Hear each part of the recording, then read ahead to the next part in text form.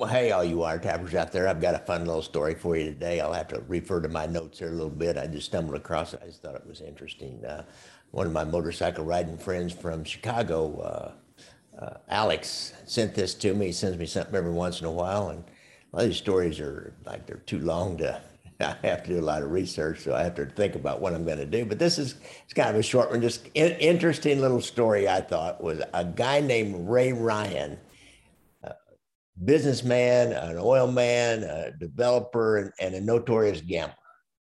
Um, he discovered the largest oil field in West Texas, and he developed a lot of Palm Springs, California. So he's pretty well known out on the West Coast there, and he owned hotels and resorts all over the world.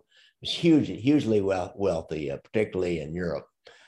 He had a lot of movie stars that were his friends, because of Palm Springs. He probably played golf. Bob Hope and Bing Crosby and Clark Gable, William Holden, kind of all the macho guys who probably like to golf and gamble too. So in 1963, and maybe this is when he became the most famous gambler of all. He did a head-to-head match at the Flamingo in Las Vegas with Nick the Greek. Oh boy, I don't know how to pronounce that name. Nick the Greek, anyhow. He was a famous gambler in the 50s and 60s in Las Vegas. I think he's the guy that ended up doing the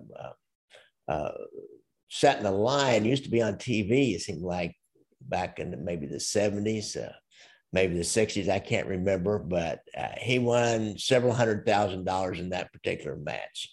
Now, he got to know a mobster, our West Coast buddy from the outfit, Marshall Caifano, Red Wimet's friend. Red Wimet knows him, and because he was in that little clique, Red was, with Joey Lombardo and Frank Swiss, and so he got to know this guy.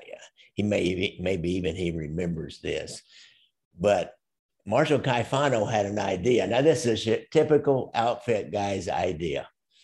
He said he told this guy Ray Ryan that he had evidence of his cheating during this big time poker match with Nick the Greek, and he would expose him unless Ray Ryan would pay him a lot of money, like a lot of money. Ryan said, I've been around too long. I'm not playing this. Homie, don't play that. And he went to the FBI with it and ended up helping convict Caifano of extortion. He spent, I don't know, like 10, 11 years in the penitentiary for that. After Caifano's back out later on, Ryan is nervous. So he goes to Caifano. He's got so much money now that he offers him $1 million just to forget that it ever testified against him. And purportedly, Caifano goes to his good friend and enforcer and the guy on the streets that'll get this job done. Maybe Caifano was the kind of guy, like he set up Richard Kane. He was there with Richard Kane. He kind of set him up, but he wasn't the guy that pulled the trigger. He was not. I don't believe he was a trigger pulling guy.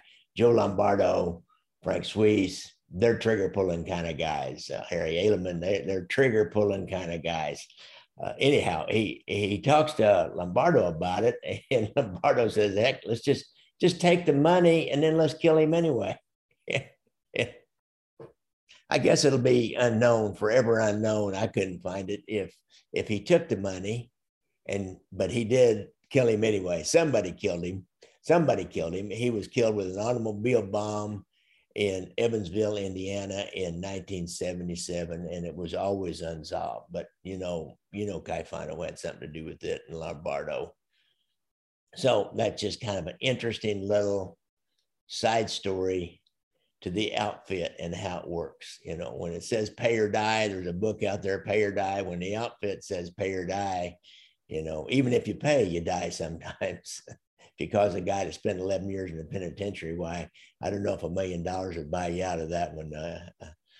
I'd probably let it go, but, I'm not one of those guys. Thanks a lot, folks. And don't forget to hit me up on Venmo at Jinx Law or buy me a cup of coffee and go to my website. I've got books and movies and you can donate. And if you happen to have a problem with PTSD, go to the VA, just Google PTSD and VA, and there's a hotline. And if you're not a veteran, just look at their website and you'll find other information. Look out for motorcycles, and thanks a lot for tuning in. Oh, don't forget, on my YouTube channel, tell people about it and subscribe down below. And, let's keep building this thing. I appreciate it. It's building like crazy now. And that's why I'm doing a lot of these here to try to get it built up. And, I'll probably get somebody, then I'll hire a little more help to do some of this editing and everything. Right now, I got to do it all myself. Thanks, folks.